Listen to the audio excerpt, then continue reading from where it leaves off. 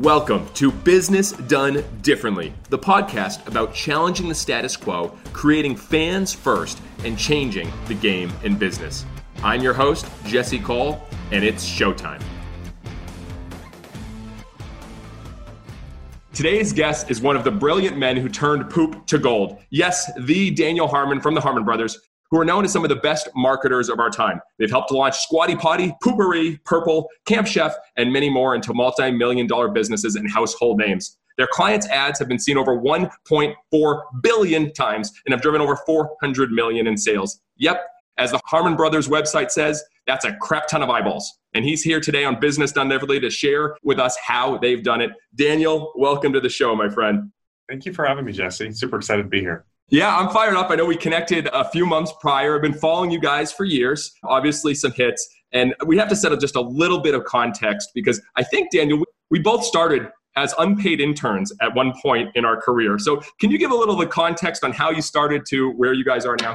Yeah. Well, for me personally, like you said, I went through ad school, but I think it goes back further than that. Our experience in marketing or the approach that we have to marketing and advertising goes back to door-to-door sales. My brothers and I, we grew up in Idaho and we worked on Idaho potato farms. And we ended up selling potatoes door to door. So we would gather up these 50-pound boxes of potatoes from like my uncle's farm, and we would, drive them, I'm sure illegally, across the border down to Utah and knock on the doors of big families and sell potatoes. And we didn't know really much of anything about sales principles other than, hey, I'm selling this box of potatoes. And our pitch was essentially, I'm earning money either for college or to pay for a mission that I'm going to go on for my church. Do you eat potatoes? And then people would either say yes or no, we just eat rice. We actually heard that a few times. And yeah, we would sell these 50-pound boxes for $20 a piece.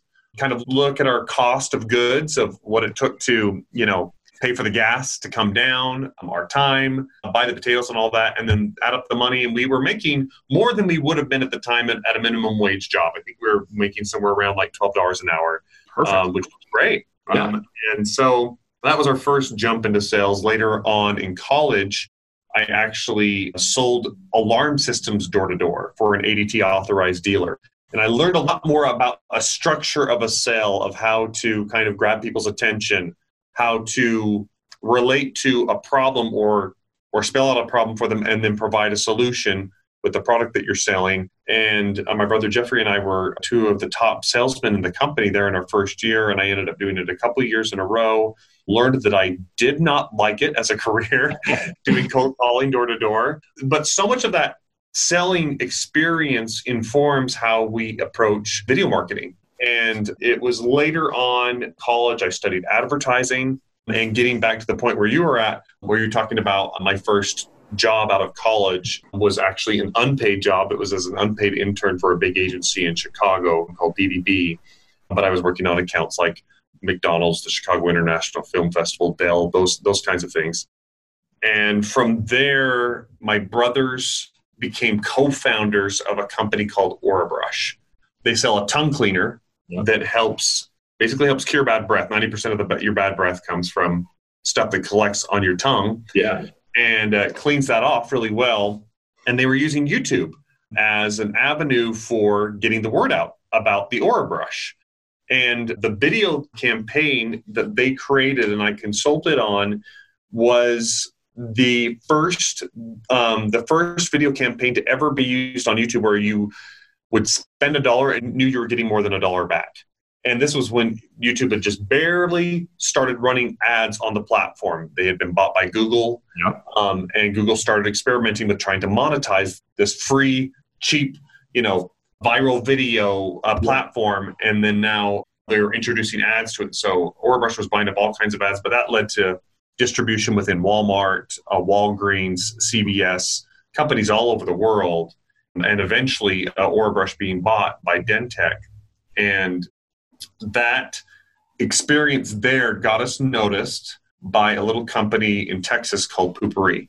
And she reached out to my brother Jeffrey and said, "Oh, you guys have got to be the ones to do this. I know specifically you're the guy I need for for being able to pull off this campaign. And so Jeffrey, we were at a point where Orabrush, we were all at Orabrush at the time. Jeffrey and my brother Neil were co-founders. I had been brought in as an art director there.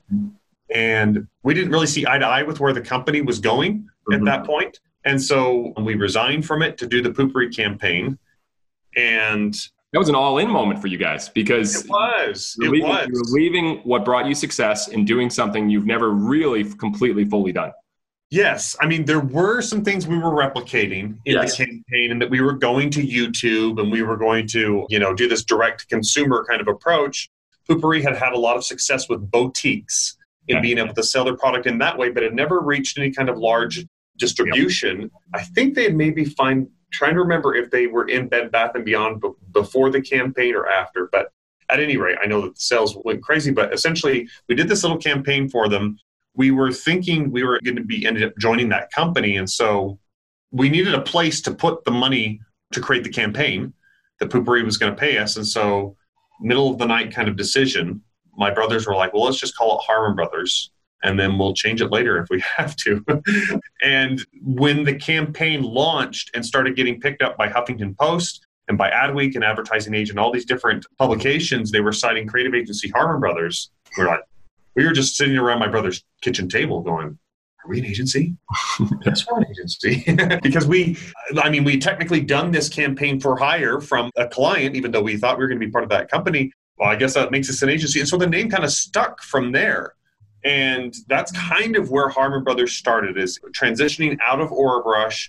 And our first campaign was Poo-Pourri. And it blew up all over the place. And that got us the name recognition. And that got Poo-Pourri, they were sold out for, I can't remember how long it was, but now they're, Poo-Pourri continued to build off of that brand and that persona that we created there. And I think Poo-Pourri's in the neighborhood of like a $300 million company. I forget what the latest estimate is. Well, I think that's, first of all, brilliant creativity with the name of your agency. I mean, it's absolutely brilliant. The Harmon Brothers, I mean, you guys nailed it. It's so funny because a lot goes into names. Savannah Bananas was huge for us. That name really put us on the map. But Harmon Brothers, no, you produce great work. One of my favorite bands is Dave Matthews Band, and one of their most well-known songs is called Number 41 because it was the 41st song that they wrote. So they didn't know what to call it. It's Number 41. So it's funny, as you're a creative director, you named it Harmon Brothers, you move on. I do want to dive into the creative process, but maybe we're first with Poo-Pourri, because that was the first where you started to kind of frame it. I'm sure it's changed a lot, but you said even as an Idaho, potato salesman, which I think that's just, there's so few people out there as an Idaho potato salesman. You had the mindset, Daniel, of sales first. And then what I've heard you later say is art second. Sales first. You've took that mindset. Can you tell a little bit how that came into starting Poo-Pourri and moving from there? Yeah. So at the end of the day, we knew that if the campaign that we did for them did not move their top line revenue, it was going to be a failure, no matter how sexy it looked, no matter how funny it was. None of that was going to matter unless it sold first and foremost. And so that's how we approached it, is that sale had to come through very clearly. And I mean, I'm a branding guy, so I've always wanted brand to be a part of that, but I don't lose sight of what ultimately the purpose of advertising is, to sell something. Especially when you're an early stage company like that, you need to dependably put in $1 and get more than $1 back. You can't play the game of the giant, multinational corporations where they're just spreading advertising out all over the place. That is an approach that works, to have a portfolio and to be on all these different platforms and to be constantly having eyeballs in all these different areas, and eventually it comes back to you. That does work at that stage, but not at a stage for a company like Poo-Pourri. It has to be able to sell. And so that was the approach. And as far as the creative process goes, my brother Jeffrey had this idea for being able to talk about a taboo subject like your stinky poo with an eloquent British woman. We just felt like that would soften the whole thing, allow us to say things that we could never get away with if I was saying it, for example, And so that was the original concept, was, okay, let's get a British woman to talk about some stuff that a lot of people would consider either taboo or crass. Yeah.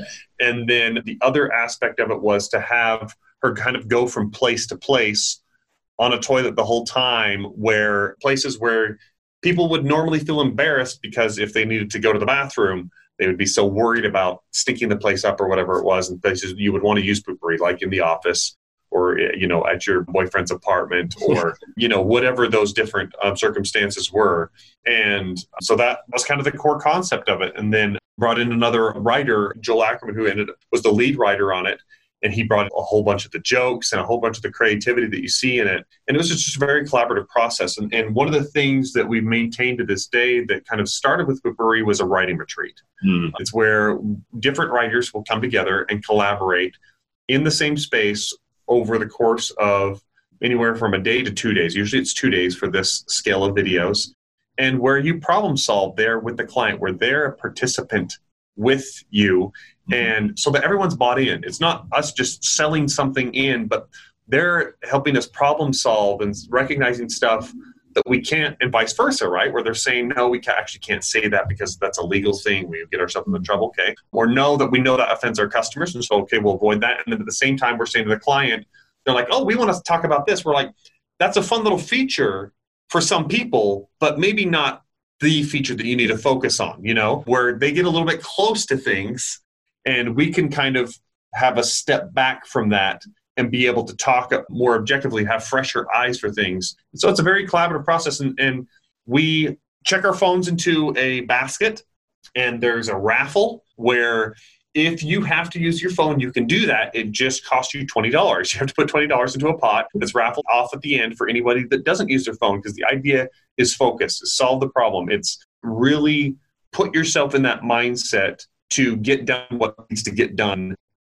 in that time frame. And so when you put boundaries around yourself with your creativity, things become a lot more creative, ironically. Creativity thrives within restraint. And so that's a lot of the way we approach our writing retreats. Yeah, we have the mindset too, constraints bring out creativity. So if you get the boundaries, the constraints, what's interesting, Dan, you talked about obviously the first Poopery. You have this British, beautiful, elegant woman talking about poop. And, one of the concepts that we've learned is whatever's normal, do the exact opposite. And so when you ever say like this, you go this way. And that's why, the first thing, our baseball players, they do choreographed dances every game. And so baseball players aren't supposed to dance. It's why we sell Dolce & Banana underwear at our games, because baseball teams aren't. So it's those polar that it seems like a lot of your humor. I mean, a unicorn that poops sherbet ice cream. Like, that's not normal. Like, that's an opposite approach. Has that been a lot of kind of the humor that you guys come into the creative process? Yes. So it's some of both. The number one principle for comedy is surprise. And so that's a little bit what you're getting at right now, is that taking an opposite approach. One of the tenets that we kind of live by here at Harmon Brothers is that you want to be one step ahead of your audience, not necessarily 2 steps. So what I mean by 1 step is enough to surprise them, but not so far that you're like, you lost me. That's what happened with the unicorn. The unicorn was a step ahead because no one had ever seen anything quite like that. But it wasn't 2 steps ahead because it was still based in some reality, in that, like, soft serve ice cream, like colorful soft serve ice cream, that's something everybody would want to enjoy. The internet was already talking about unicorns in magical ways and making all sorts of memes and jokes about them being these creatures that can do all sorts of these things. And so it was a little bit founded in that reality. And then we added in the element of the prince as the spokesperson to, again, ground it in the fantasy world. So it's something that people are a little bit familiar with. Okay, that would make sense, rather than it just being like a, some sort of a used car salesman or something along those lines. It makes more sense that it's coming from a prince where you've got a unicorn living. So when you are 2 steps ahead, you kind of lose people or you confuse them. And I always say the confused customer never buys. You just lose them as soon as they as soon as they start having to think and double think about stuff. It's a hard enough decision whether or not just to part with their money, but you don't want to add in ambiguity and a lack of clarity to that. And so that's the approach that we have. We try to have elements of surprise, but then keep it grounded in something familiar so that we're not too far ahead of their thinking, if that makes sense. It's so good. You think about now, like with TikTok and all the trends, it's the songs that are familiar. They're seeing this familiar moment and you take it to another level. It's the familiarity, but then the surprise. And you just brought up a great point. Donald Miller, I'm sure you're familiar with StoryBrand. Yes. He brought his whole team to a Bananas game, and we worked with him before. And, you confuse, you lose. You confuse, you lose. And I think we try to be so spectacular sometimes. Like, what are you guys even talking about? And I think that's so key. I'm thinking of someone, an entrepreneur right now, myself, and people look at us. We've done hundreds of videos, but we still have 2, fundamental challenges. Number one is continue to bring in the quite creative people. that, the writers, you don't think of a baseball team having writers, creative writers, number one. And then number two, setting up a process for it. So can you share literally how, you start with the people? I think you talk about this in Poop to Gold. Start with the people. Share how you do that. Like, how do you bring in the right people? And then we can get into the process. Yeah, you bet. So if you are trying, for example, like we are, to make your advertising funny, if that's the direction you're going with the brand, then we look for funny people. Funny people are, by trade, they are comedians. They're either sketch comedians or improv comedians or stand-up comedians, or kind of carving out a niche for themselves in being comedic actors, but usually they have a background in some sort of stand-up, improvisation, or sketch comedy. And a lot of times they'll have formal training in it. Comedy is a developed skill. Yes, there are people that are more funny than others just by nature, but everyone can take their comedy to another level through practice, in the same way that there are people that are more gifted sitting down to a musical instrument than playing like something like the piano. But applying the right level of practice changes everything. I don't know if you've ever read the book. I think it's called Peak. Oh yeah, by Chip Conley. Think so. There's several books that are called Peak, but this is the one about the science of expertise. It's another Peak. Well, there's another one called The Talent Code that deals with some of the same things. But Daniel Coyle, yes. Yes. And so essentially he talks in there about the belief that exists out there that perfect pitch is something people are born with, just being able to recognize that note. But then there was a guy that wanted to really break the mold of that experiment and see if you took kids from an early age and worked with them in a very specific program, could they actually develop perfect pitch? And it was like, I forget how many kids he did it with. It was like between 40 and 70. I can't remember. It was a big enough sample size. But like every single one of the kids came out when the learning was applied at the right time and in the right way, they came out with perfect pitch. And that's something that like, oh, you're just born with. No. So comedians, they develop this skill, and trying to make yourself funny when you're not funny is not the best avenue to go for. Instead, hire someone that is really talented in that skill and then teach them marketing, because marketing is much more about systems. There's creativity and stuff. There's things that apply in the same way that it does to comedy, and that you test certain messages on your audience and you see how that works out. But it is easier to teach marketing to a comedian than it is to teach comedy to a marketer. That's how we approach that. So with the starting point, say, all right, someone like me, an entrepreneur, say, we're looking for comedy writers for our promo pieces throughout the year. And then what you've said, I've said, is you test a lot of these people. Like, I love it. Like you said, most of our creative team started as interns, and then you also test them with projects. So you say, I'm looking for a contractor, a subcontractor to do a few pieces. Is that how you do it? That is 100% how we do it. I do not think I am a great interviewer. I do not think resumes hold much value. I'm only concerned with what kind of work have you produced, and then how do we work together? I don't care about your degree. I don't care about your pedigree, your background, none of that stuff. For me, it's all about what work have you done? Yes. And then how are you to collaborate with? And then what shared values do we have? So basically, have a project. So, hey, we're doing this promo for our game in kilts. We're playing in kilts. We need to do a promo. Hey, we're looking for one person to work on this. Send it out. 3 people do it. And we could pay them for their work. But then which one do we like the best? How does that collaboration? Is that? We're always trying out new writers. Some work out better than others.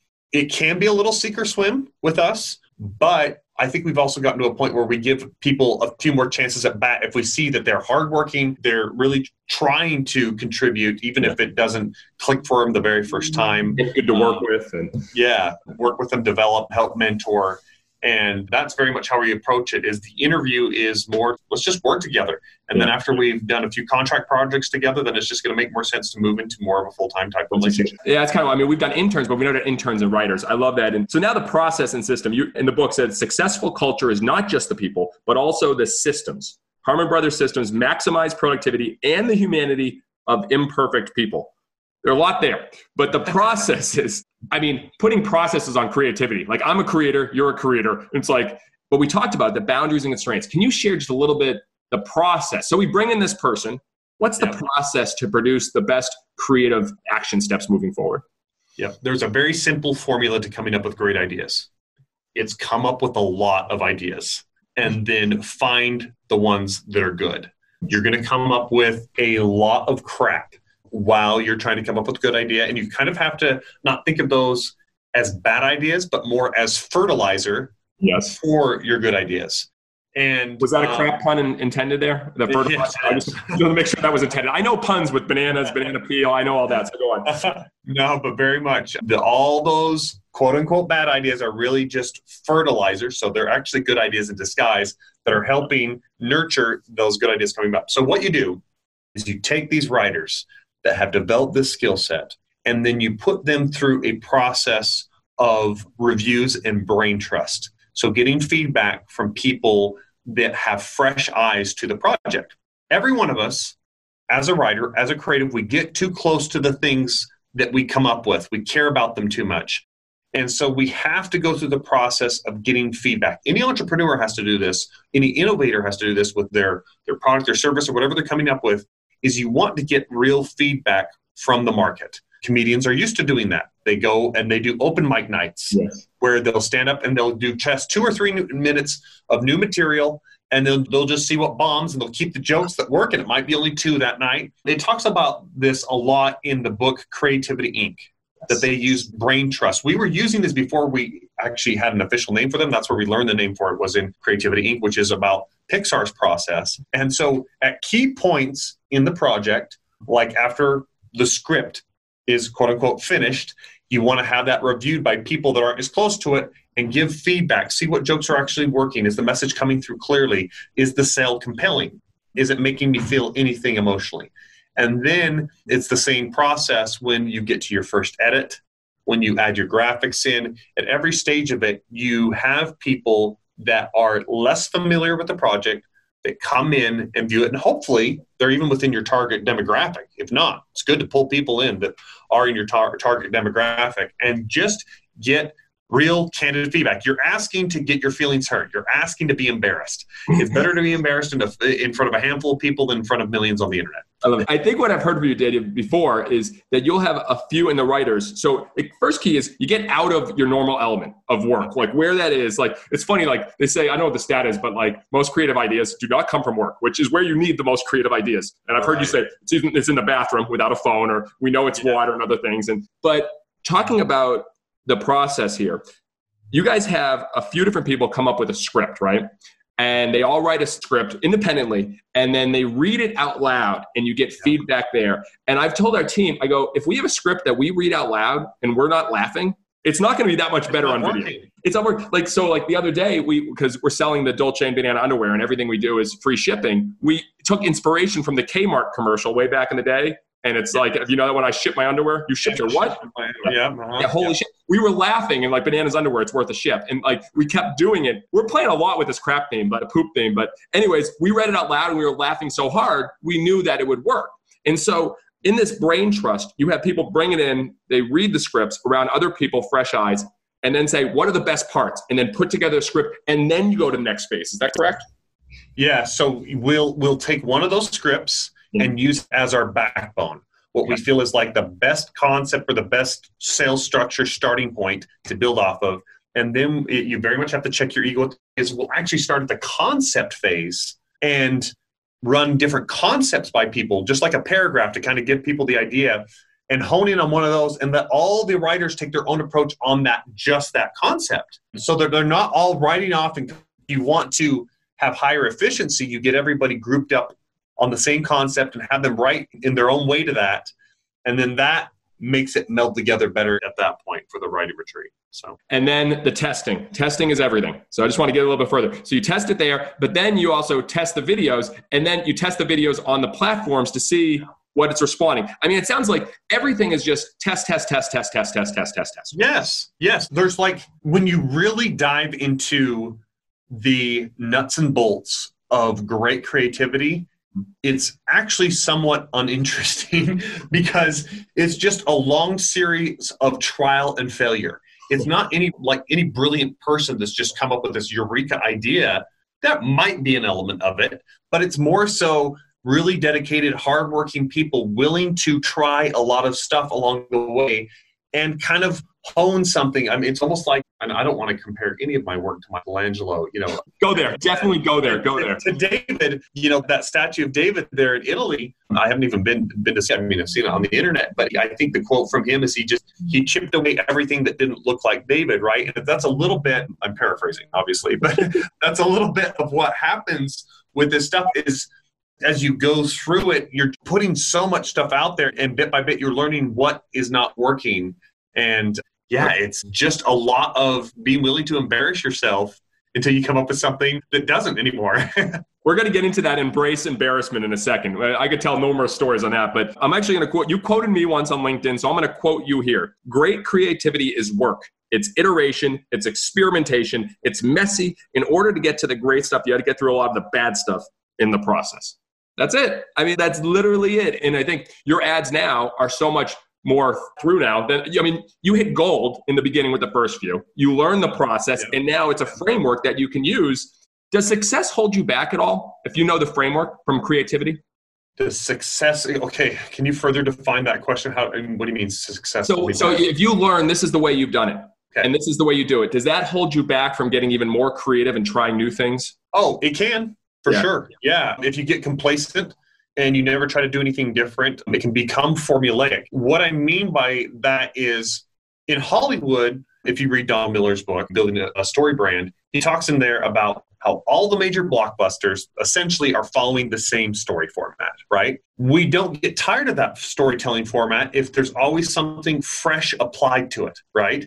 If it becomes too much of the same thing, and some people have had this criticism from time to time of the Marvel Cinematic Universe, of the Marvel movies, of, it's just becoming too predictable. But I'm like, it is, but I'm still enjoying myself. I'm still really liking this, even though I can kind of see what's coming in some cases. They're keeping enough things fresh that I'm still into it. And when they stop adding enough fresh things and it becomes too predictable, again, that element of surprise doesn't apply just to comedy, it applies to storytelling in general, then it can really get you into trouble. And we're always trying to innovate on ways to use the same principles to tell different stories. And yes, you can get stuff. We've had our own ads that we have felt like, it felt like we got a little too formulaic up there. There's a time and a place for that. Sometimes that works, right? There's a reason why if you go to a grocery store, there's a whole bunch of different brands of bread. Because bread still works.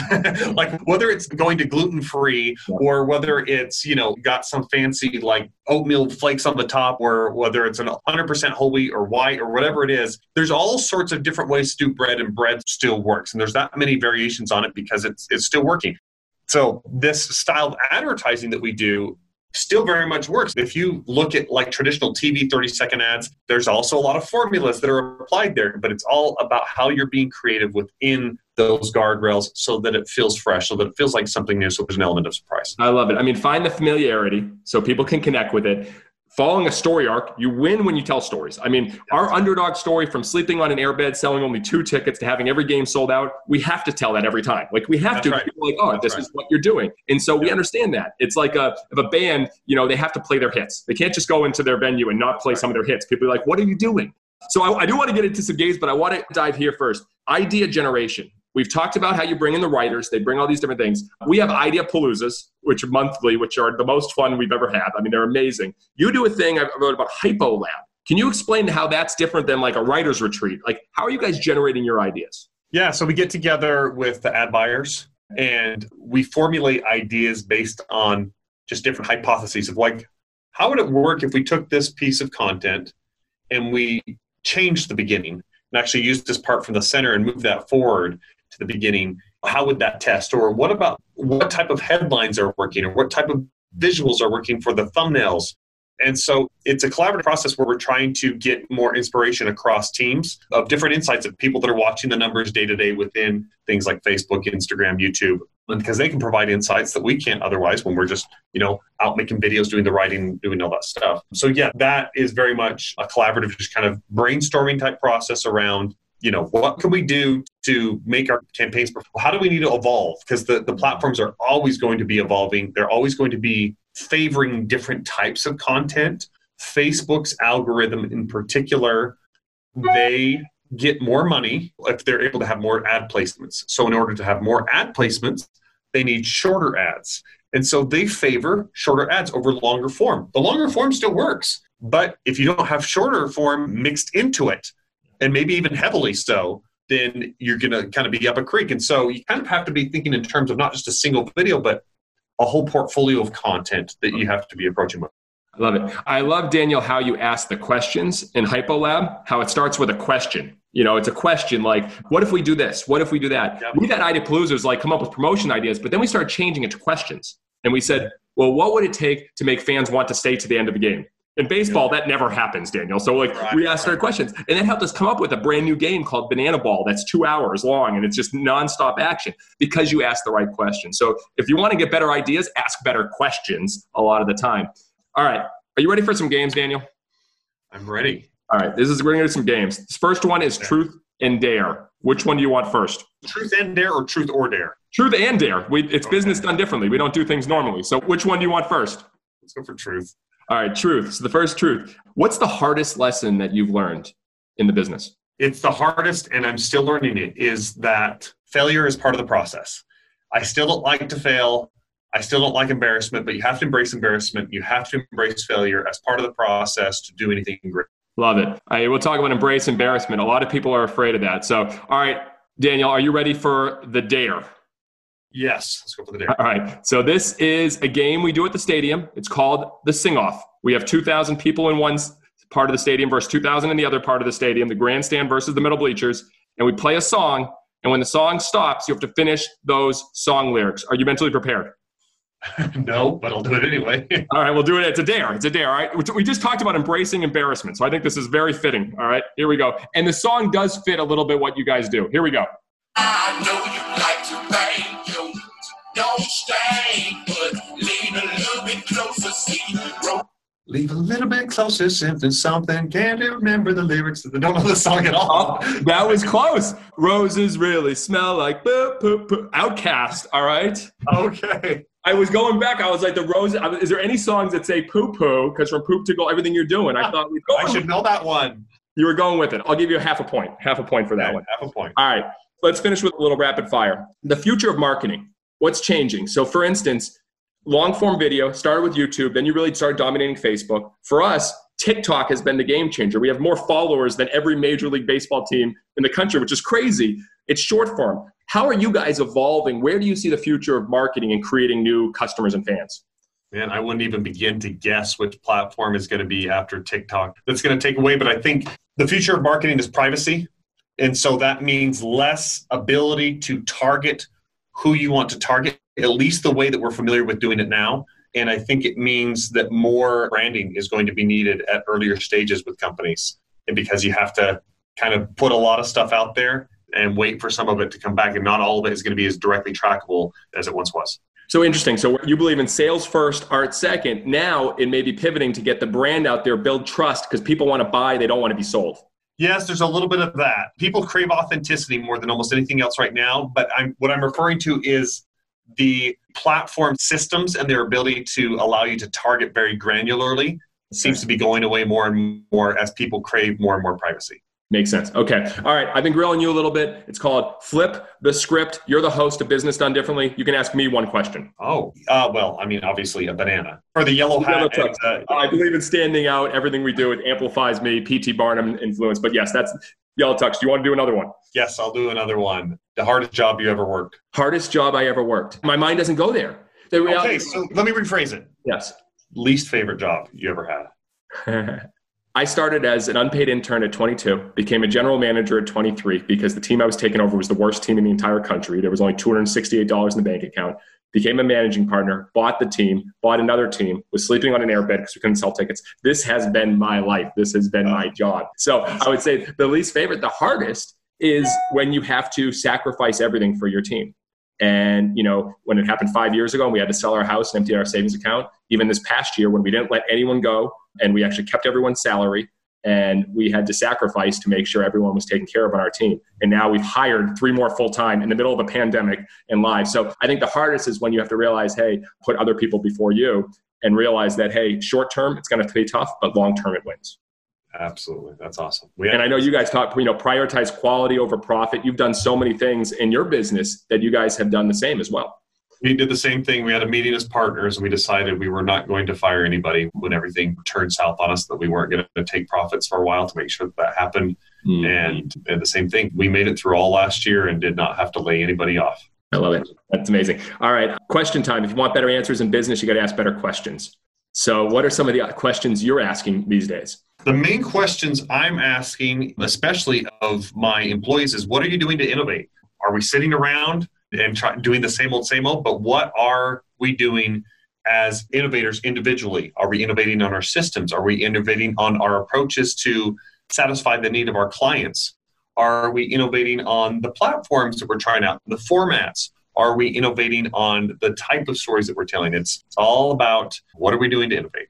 That's a question right there, everyone. Write that down. How are you innovating individually right now and challenge your team? We judge our team by the experiments they do per quarter. It's not by sales, it's not by revenue, it's by experiments.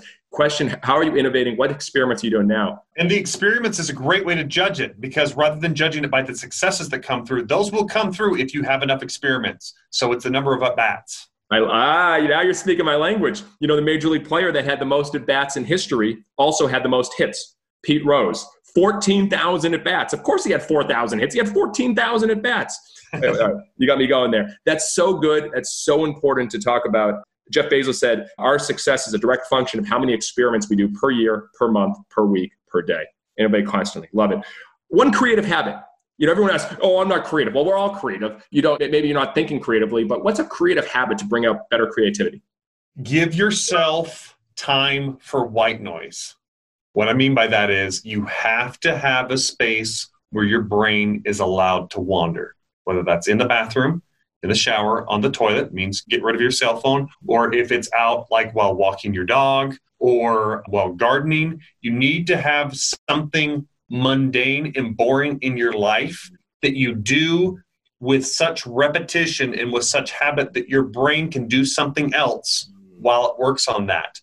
That is when some of the best stuff comes, is when some of the subconscious is able to do more of the work rather than you just consciously trying to hit your head against a brick wall and solve things. It's all about having that moment of quiet and peace. That brings, I think, more creativity than almost anything else. It's such a good point, too, because we think about our kids. I know you have 6 kids, and I have a 2.5-year-old, and we're foster parents. We're getting into that as well. We got licensed. When you look at the kids, they always have toys. They always have things to play with. When I hear from my father, he's like, we used to go outside for 8 hours.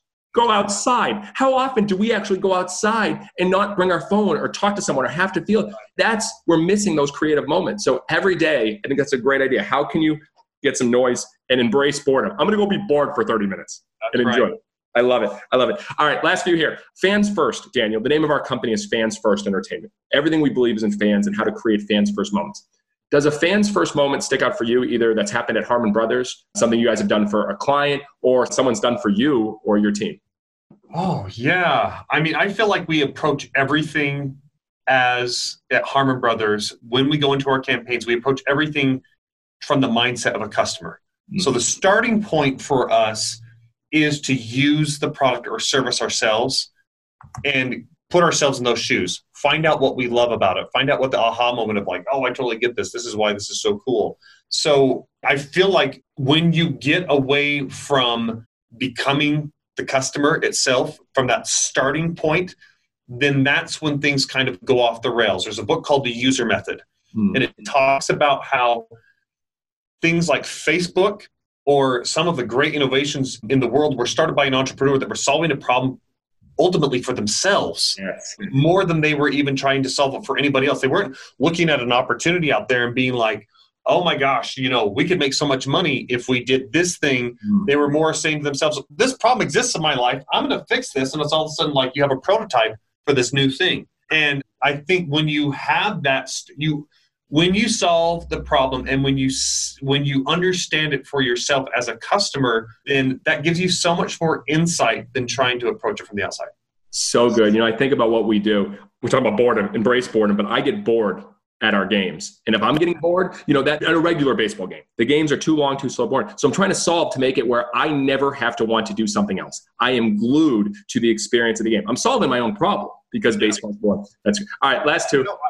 So Jesse, to your point there, what's so amazing about that is that you have embraced and fully understand that baseball is an entertainment medium. Like, people can say all day long, there's a sacredness to the sport, and it's all these different things. Yes, but the sport only survives in as much as it solves a problem for people of being entertaining. Yes. And that's why a lot of people moved away from it, is because they found, like, this isn't as entertaining for me as these other things. And so I love that you're kind of taking this approach of, like, we are an entertainment medium, so let's embrace that. That's what business we're. We say we're a circus and a baseball game may break out. Like, that's who we are. Last two. What does Go Bananas mean to you? Go Bananas means try everything. Perfect. That says it all right there. And then finally, hey, what I've thought with you guys, and I've been following for a long time, you create unforgettable ads. You know, you're creating unforgettable experiences for your teams. And I love the word unforgettable. I think too many companies are unremarkable. And how do you go from unremarkable to unforgettable? My question to you is, what makes someone unforgettable? What value they add to other people's lives. So if someone is outward focused and they know that, and you know that about them, that they serve others, that they want to help others, that they're not out for themselves, that makes a person unforgettable. If they are selfish and all about them, and it's not about anything outside of themselves, I think it becomes a much more forgettable person. So good. On the back of our Fans First playbook, it says, be patient in what you want for yourself, but be impatient in how much you give to others. And that, my friend, is what you guys have been doing. Daniel, this was a lot of fun. I need to go back and try to get more creative ideas. I don't need to go embrace some boredom, then embrace some embarrassment, then go to a hypo lab and make all this happen. But seriously, thank you so much. And you're still offering courses to teach how you guys do it, correct? Yep. We have our entire internal playbook. This is our own training that we do with our own writers, our own producers, editors, all of it. HarmonBrothersUniversity.com. There's a whole bunch of different courses there that allow you to get started at pretty much, kind of whatever level you're at. And we don't hold anything back. It's all our secrets and stuff out there. Yeah, you can go and take that and enjoy. Awesome. Well, thank you guys for sharing better stories and bringing out more creativity in the world. We need it, and you're doing it, my friend. Thank you so much, Jesse. Thank you for listening to Business Done Differently, where we believe that challenging the status quo, creating fans first, and changing the game is the best way to grow your business. For more information about the guest and topics covered in this episode, visit findyouryellowtux.com or shoot me a note at jesse@findyouryellowtux.com. Until next time, stop standing still, start standing out.